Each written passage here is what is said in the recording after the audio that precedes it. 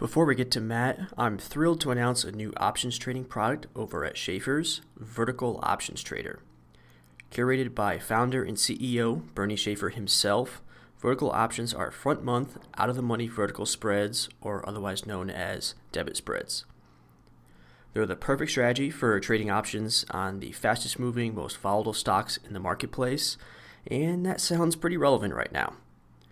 Matt actually explains this in far greater detail than I ever could at the end of this episode, but what I can tell you is that there's a sale going on now for our 41st anniversary coming up at the end of the month.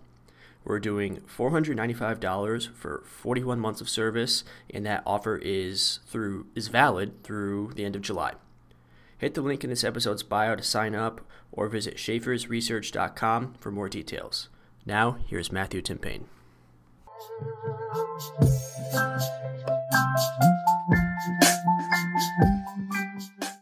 Ladies and gentlemen, welcome back to Schaeffer's Market Mashup. It is Wednesday, July 13th. I'm thrilled to bring you an in-house guest today. Please welcome Schaeffer's Senior Market Strategist and Chartered Market Technician, Matthew Timpane. Long-awaited debut on the pod. Great to have you on.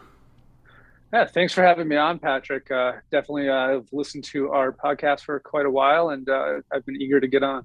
On the radio is long-time listener, first-time caller. Yeah, there you go. That's exactly it. The classic mantra there. We got a wide range of stuff to talk about today. You recently at Schaeffer's had a very successful put option trade.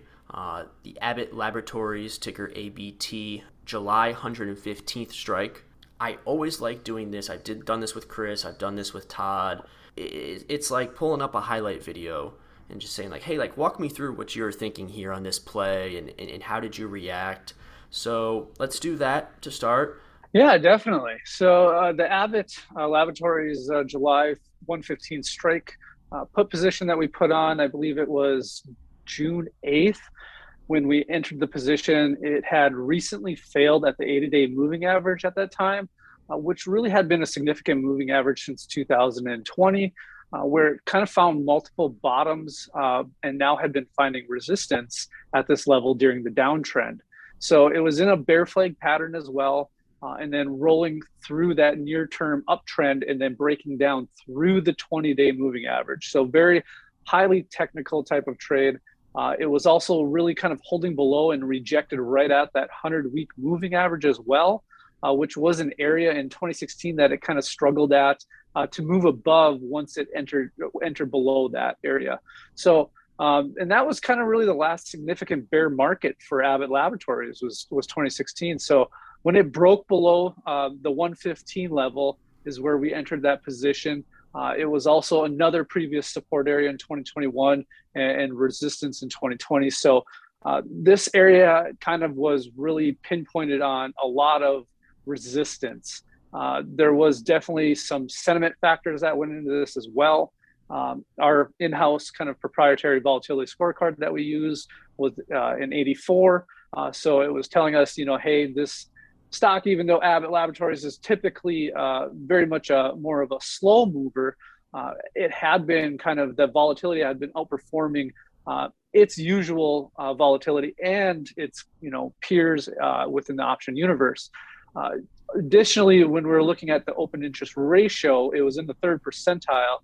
So what that was telling me is we had a lot of call buyers kind of in there over the longer term, a little bit there, and it was vulnerable to a pullback, and force those kind of call buyers out of the position. So, in shorter term trades, we don't always really look at analyst, ratings as closely as we would if we were putting on a trade that's going to be 3 to 6 months. But there was really kind of some pertinent information that had been coming out about Abbott Laboratories. And that was a big catalyst. I kind of just looked at it as it could provide a little bit more headwinds. And it was still very much bullish leaning, but it was below 22% below its consensus price target. So definitely could see some price target revisions with the recent news that had been coming out about Abbott Laboratories regarding the baby formula kind of fallout there, the contamination, and then the effect that it had on society as a whole, that eventually we had a baby shortage shortage due to it. And that was kind of, I guess, one of the big reasons why it attracted me to that security on top of those technical indicators that we could just see some downside risk. Maybe portfolio managers wanted to get out of this position. So that's what led me to put the position on. When I looked back through, I mean, that trade, like you just mentioned, had a little bit of everything that a contrarian investor is looking for, as far as multiple moving averages, long term, short term, the analyst optimism in this case, some more specific intricacies regarding the sector and some of the macro events going on. And I'm glad you hit on every single one because they all really work together to make this a successful trade. Yeah, it certainly did. I believe, it worked immediately, and those are often your best trades. When you see that work immediately, those are the ones that you want to stay in as long as possible. We entered that position on 6/8, and then we took half off near the 13th. So just 5 days later, these positions that work right away are often your best types of trades. We took them off near the May 12th lows just because we wanted to de-risk that position a little bit there. On 6/29, there was two volume spikes that kind of happened prior to that, which kind of got me out of the rest of the trade. It was kind of trying to break back above that 20-day moving average. So it really just wasn't worth the risk of holding on to that position anymore in case it rallied against me. So we do try to hold on to these positions as long as possible if we see that there's convexity there and the ability to kind of hopefully get more out of the position. But what we wanted to do at that point was take the position off, de-risk, because there was upside risk, even though it hasn't broken out to the upside. It was just better to move on to a new stock, new security, and that's kind of where we left off with that. Yeah, I feel like from the 13th to the 29th is a pretty decent time frame of waiting and holding and then making the right decision. That's exactly kind of my point. And the fact that, as you're getting closer to options expiration, all you're seeing is more theta decay in that option. And you're just presented with more risk as you approach options expiration. We always love to be able to hold into OPEX, but when you can't, it's just better to get out and move on to the new trade. Give yourself some time in a trade on a new one. That was a great analysis there, of what you saw.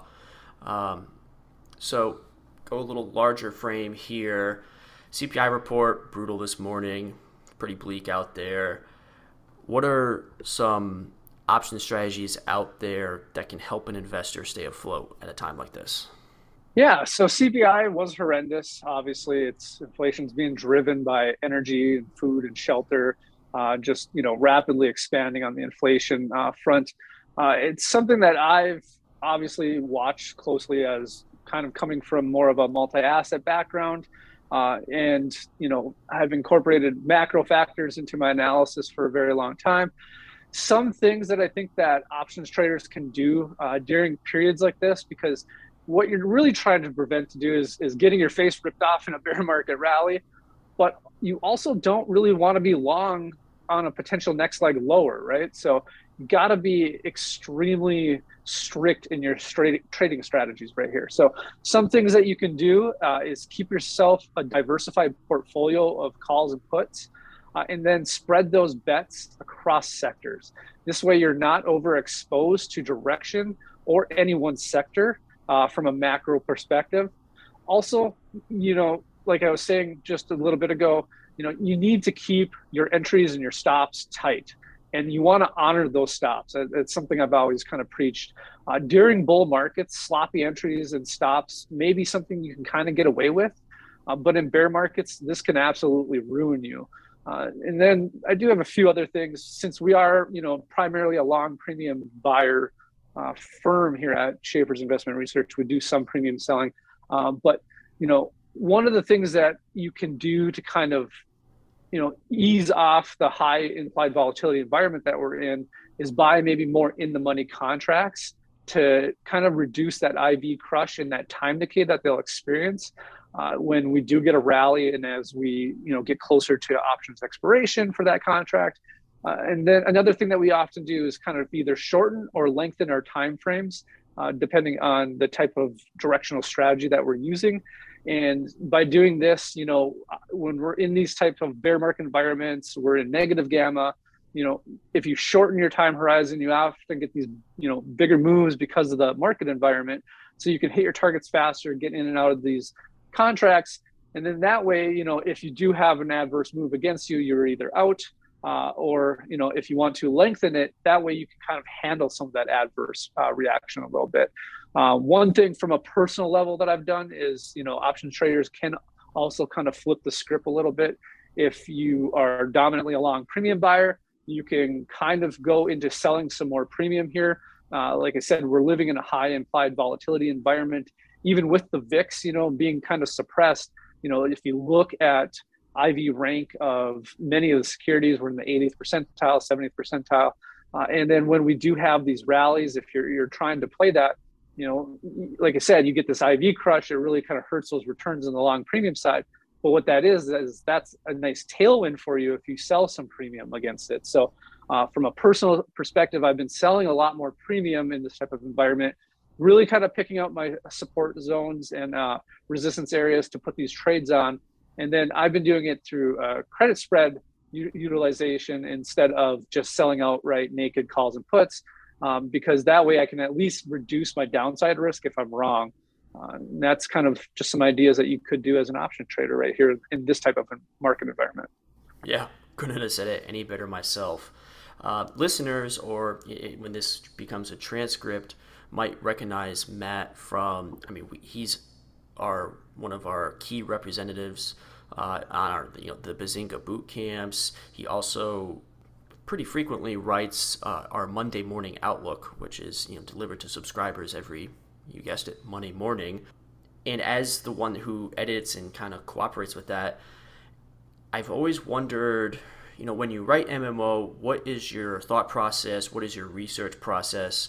Because I feel like that's a jumping off point for someone who wants to understand the macro areas of the stock market, like you said, that you've been involved with.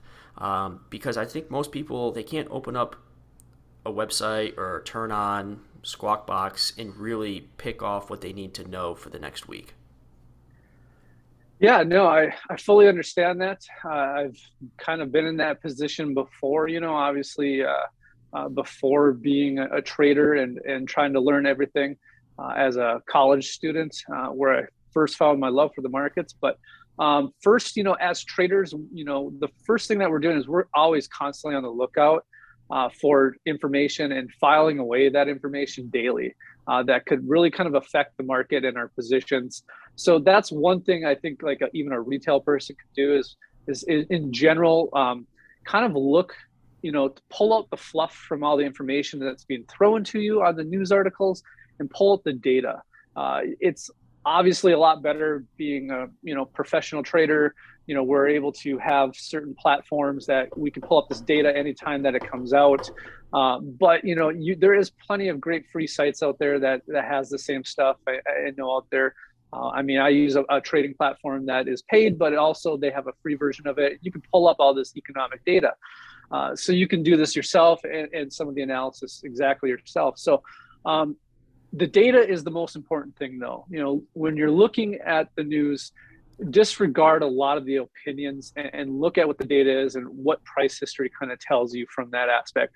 When you do look at like weird things like, say like Barron's or Economist covers, half the time, those big themes that are coming out in the financial media are at the exact wrong time. And you should literally be kind of doing the opposite. I know we used to have an archive of all of those articles and how they're wrong, and many other technical analysts out there cover this as well. And so to begin with, what I do, I guess, to bring it back to like starting point of what I do when I'm writing the MMO, I'll look at any of the information I have saved. I'll pull up all of my macro charts. I'll go through them. I will reanalyze everything. So I'll look at, whether it's the broad-based indexes, what economic data that came out the past week, what economic data is coming out the next week, how could that affect the market? And then look at everything, since we're very options focused, from OI or open interest configurations for the major indexes to the sentiment data. Then I'll just develop a framework or an outline to see really what I can or what I can see happening in the next week or two, since as you've noticed, Monday Morning Outlook kind of focuses on a shorter time frame. So I can develop that thesis so it can hopefully better help our readers. And sometimes, I will highlight larger themes that need to be mentioned just because they fit within the broader context of the short-term theme as well.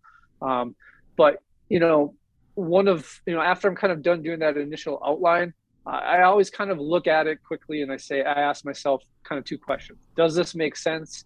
And what has history shown us? Because sometimes what sounds right really doesn't appear right on paper.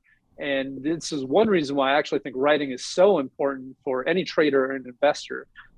Sometimes, when it sounds right, you put it on that piece of paper, you're going to sit there and go, that doesn't make sense anymore. So even if it's just journaling trades or notes on the market on a daily basis, this kind of really makes you think, does this fit the overall theme? Do I have maybe a bias one way or another and I'm totally wrong to think about it like this when looking at the data itself? Then obviously, there's multitude of factors and there's going to be conflicting factors all the time. You really kind of need to weigh the evidence of those factors for that specific point in time and how it can affect the market. So whether it's looking at economic indicators or technical levels on your index charts or how open interest is working, are we trading near a peak put level where if we go through that, we could be in a delta hedge scenario, or if we're kind of in a bull market, these levels often act as huge support levels where we can really kind of buy that dip. That's just kind of how I guess I go through it, and then just develop, like I said, a nice theme to be able to hopefully benefit the readers of the program so that they can be successful in their trading as well. Yeah, data, folks. That's really what it's all about. But what I loved what you said there, and especially as a writer, love to hear that of the journaling and the kind of recording, taking the notes and seeing how this sounds on paper, because it does have a different angle and lens to it that could lend you to a different direction of where you wanted to go. I thought that's fascinating. So you're journaling every trade, or how does that work? Yeah, so I journal every trade. First off, we do drivers, so we pass those around to all of our traders on staff. That way, if anybody sees something that maybe doesn't make sense, they can point it out to you. Maybe you're doing something right and you're trading really well, and then this helps you actually or other traders see something that's working, and they can kind of hop on trades in that same similar fashion. But yes, personally, I have a journal right next to me at all times during the trading day. Write down my trades. I, have my watch lists, obviously on the computer as well, but I also write them down a lot of the times just to kind of put things in my head. Then I'll put little notes by them, why I like this, what can go right, what can go wrong here. And it kind of just helps you flesh that out. So yeah, every single day, I think every trader should be journaling market thoughts, end of day, kind of what happened, what went right, what went wrong, and what you think can happen in the near future. So I think there is a huge parallel between the journalistic side and the trading side that I think people usually don't give enough recognition to. And I kind of learned that, I guess, from my first mentor in the industry. He's a prolific writer.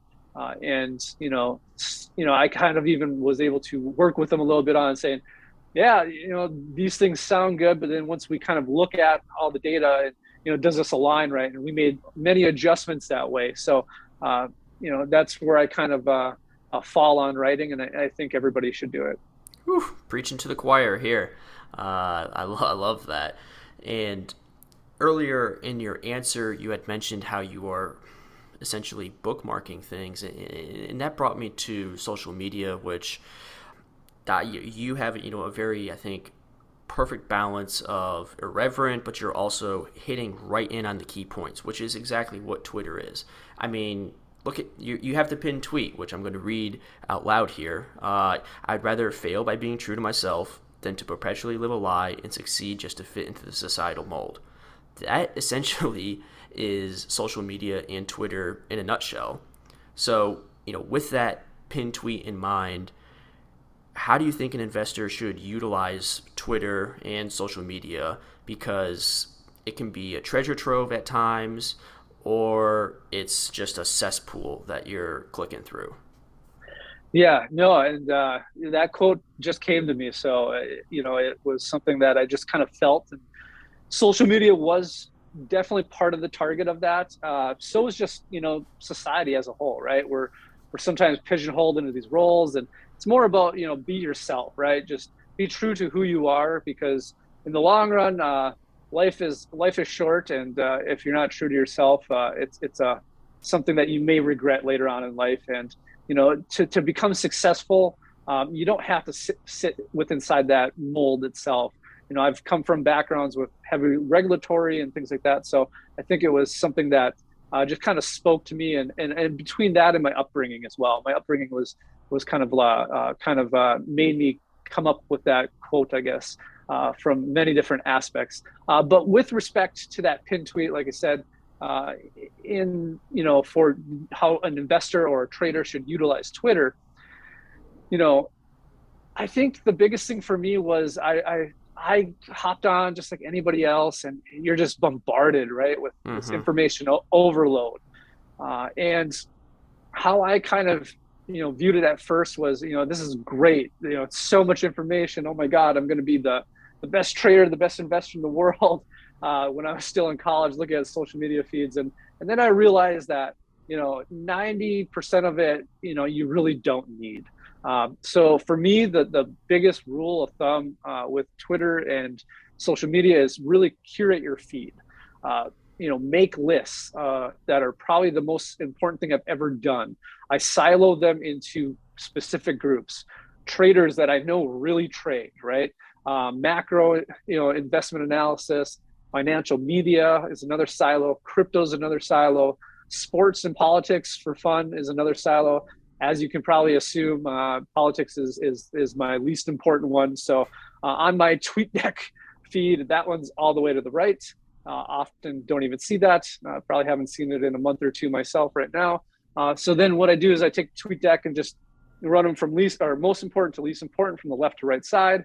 And then that way, what I'm looking for, that information pops out to me from the people that I have determined, have pertinent information. Whether that's from a trading perspective, maybe another trader got on a really good trade, or maybe somebody's entering a lot of calls into a position, and not necessarily to bet against them, but to kind of watch that position to say, I don't know if this trade could go sideways, or I want to be with them. So that's one way people could use it. The macro side is you're able to pull out a lot of great people that have macro views. Obviously, there's a lot of people out there that have like the doomsday Mm-hmm. kind of macro perspective, and I've seen people fall into that trap, and I try to, definitely veer away from that side of it. I'm naturally somewhat of an optimist, so I've definitely curated that feed to really people that, definitely understand both sides of the tape, understand both sides of the market, but they're not just peddling the marketing fear. Because fear gets clicks. It's one of the sayings is VIX gets clicks. So, just like an insurance salesman, fear is what drives you to buy insurance. So I try to remove those as well. And then, some of the most followed accounts I found, and it's, I don't know what it is. They have kind of they're very good at marketing themselves. Sometimes high ego, things like that. People want to be like them. They're the riskiest probably traders out there sometimes, and they can do really well. But it's something that I've always tried to avoid and tried to tell other people to avoid as well, because they could be entering positions and maybe they're not dumping the whole position on you when they tweet and generate volume, but they're probably going to take some of off if that position's going to run up 5% when they do a tweet. So I always tell people to be very cautious about that. If it's a position you really want to get into, let that volume kind of subside, just like a news catalyst would be the same thing, and then take it from there. But for me, it's curate your feed all the way. No better way to put it when you're following social media. The perfect example is this morning with the CPI. First thing I do, 8 a.m., I'm looking through our tweets, hitting a couple likes, hitting a couple quote tweets, and then obviously the CPI drops, and it is just a avalanche of negativity and the doom and gloom and everything. And you have to almost train yourself just to say, I'm going to log off, or I'm going to look at something else. Uh, Go type in sports, go type in politics, just to get a distraction. And then the other thing that I've been doing is if you going on Twitter for a specific idea, where if I decide I want to write about oil, or if I decide I want to write about Bitcoin, I plug that into the search, and you, like you said, when you trust your curation, which I do New Year's Eve, go through all the accounts and unfollow the ones that don't matter. If you trust your curation, the search and the algorithm will bring up most likely the information that you want. And I feel like that's a balance that needs to be struck, especially for a retail trader. Oh, exactly. And it's a great way to find, like I said, we're even talking about MMO. It's a great way to find information. Maybe you're missing something. Maybe somebody else is onto something that is extremely important to your thesis. Or maybe you can prove your investing thesis wrong. So yes, exactly. I think that is important to be able to search through that. I have a few searches I think open right now. Usually, before I enter a position, I do search the position just to see what other people are doing. And honestly, my hope usually is that nobody's on it. That's usually the best type of trade that you can find is when nobody's really on that for you. But yes, no, curation is the one way to do it, or is the only way to really do it, to be honest. And like you said, you can find great information out there. So we've got about 10 minutes left here. Just wanted to finish with some whip around topics. Having seen your Twitter feed pretty frequently, you're out there with Bitcoin, some hockey. I mean, anything you want to just kind of hit on, for these last wrapping up moments. Yeah, sure. We can talk about all of that if you want. Obviously, I come from northern Minnesota originally, so I grew up a few hours away from the Canadian border. So hockey's been in my life since I was just a tiny little kid. I was a goalie, so they always say goalies are a little bit strange, a little bit different. I guess that would be why my old kind of Twitter handle even was offbeat, operator, just because I hung out with the kids in sports. I hung out with the kids that kind of like to party a little bit in high school. I was kind of a little bit of everybody, and I was kind of I guess different than both groups as a whole, right? I was just always exploring and curious, trying new things, and being part of multiple groups. Still am a huge fan of hockey, obviously a Minnesota Wild fan here. Definitely got up to a Blue Jackets game once, but got to stay true to my roots. And I think we have a really good team.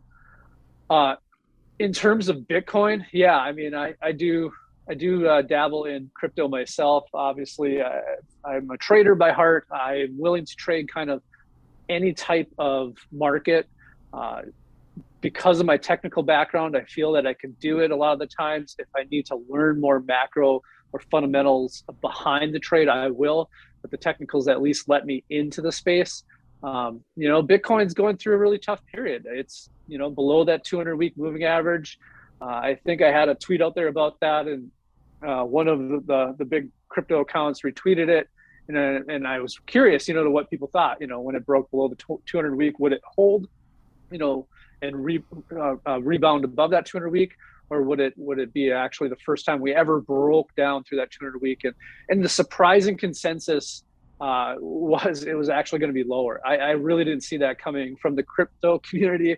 I thought most of the time it was going to be higher. So what are we right now? About minus 70% in the drawdown, and Carnage. 80%. Yeah, it's absolute carnage. But 80% drawdowns aren't unordinary in this market. When I got introduced to it in first time in 2011 from some college kids, was my biggest regret not buying any. They were like, hey, you got to be buying this, and I was like, I'm not throwing my money at this. But then in 2016. Some really well-known investors, kind of got me into crypto, and obviously we went through a really huge bull run, but then we saw another 80% pullback. So where is crypto going to go? We're at the 2017 peak currently, but this thing could easily fall to 2019, 2022 range, which would put us around 10,000 to 12,000 support zone area. I think right now the biggest problem with crypto in the crypto community is it really has a confidence problem with centralized exchanges failing, like Celsius and Voyager, and I believe the other one was CoinFlex. So, it kind of brought on this classic example of a bank run that's happening in the space right now, and I myself included. I had a lot of my extra cash that sits on the sideline in USDC. But when I saw the Luna and the UST blow up happening, I pulled all my USDC out, brought it back to the bank because you want to make sure that's safe. And being on a centralized exchange, a lot of people probably didn't realize you don't have your keys; those aren't your crypto. That's the company's crypto. Technically, you're getting interest on it because they're loaning it out. And when one of those companies blows up, your money goes through bankruptcy hearings, and you're only going to get back a portion of that money at best. So, I think what we're seeing in the carnage, you have, a lot of these altcoins will probably go to zero. Few will thrive and possibly become the next Google, but I think some of the next big altcoins and projects likely haven't even been created yet. And it usually takes these types of environments for that to happen, for them to start building again. So we'll see how it plays out. But that's kind of my stance on it right now. I'm literally in zero crypto. And I usually always kind of held something in a position, but it's just right now the risk is just outweighing the rewards. Very interesting. I think that's a unique perspective, though, coming from a CMT, to have that stance. And then to circle back to the hockey for a second, I'm not sure if you have watched it or not, but it's on Hulu. It's a spinoff from another Canadian show called. The show is called Shoresy, and I would highly recommend you give it a whirl. Just if you want something dumb, simple to watch, you're going to enjoy it as a hockey player. I've watched Letterkenny. I'm working on, I believe, season 7 of Letterkenny. Mm-hmm. So that the spin-off show you're talking about with Shoresy there and the hockey players. Yeah, no, it's an absolutely both shows are hilarious. I haven't really seen Shoresy that much. I just saw some of the previews, but the character, Shoresy and Letterkenny is absolutely funny, and it's really kind of true. I mean, it's not exactly how we all speak up there, but I mean, kind of. I can definitely kind of float my A's and things like that. We're kind of close to Canada. We're very similar up in northern Minnesota. Those guys are huge hockey fans. Mm-hmm. They're Calgary Flames fans. So. Love that show. I'm looking forward to moving on to Shoresy myself. Yeah, so that'll be our part 2. We can do an episode. We can do an entire season review of that. We got Matthew Timpane, Schaefer, our senior market strategist here at Schaefer's. We got about 2 minutes left. If you just want to give any last closing thoughts that you have, anything you want to plug, anything you're working on. Yeah, we're doing something new over at Schaefer's. We instituted a new program. It's a vertical options trader program where we're buying vertical spreads that are slightly out of the money and then selling, another call option above that or a put option below the strike that we're buying. And the program is set up for being able to kind of take aggressive trades, especially in volatile markets. So there's a couple of beautiful things about this.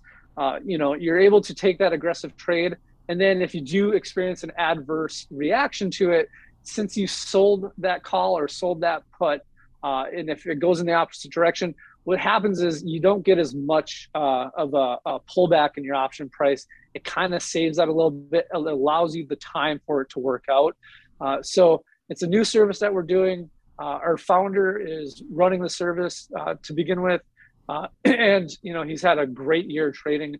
So it's definitely something that I would encourage, any subscribers that are looking to do, some more aggressive type of trading strategies to take that on as well.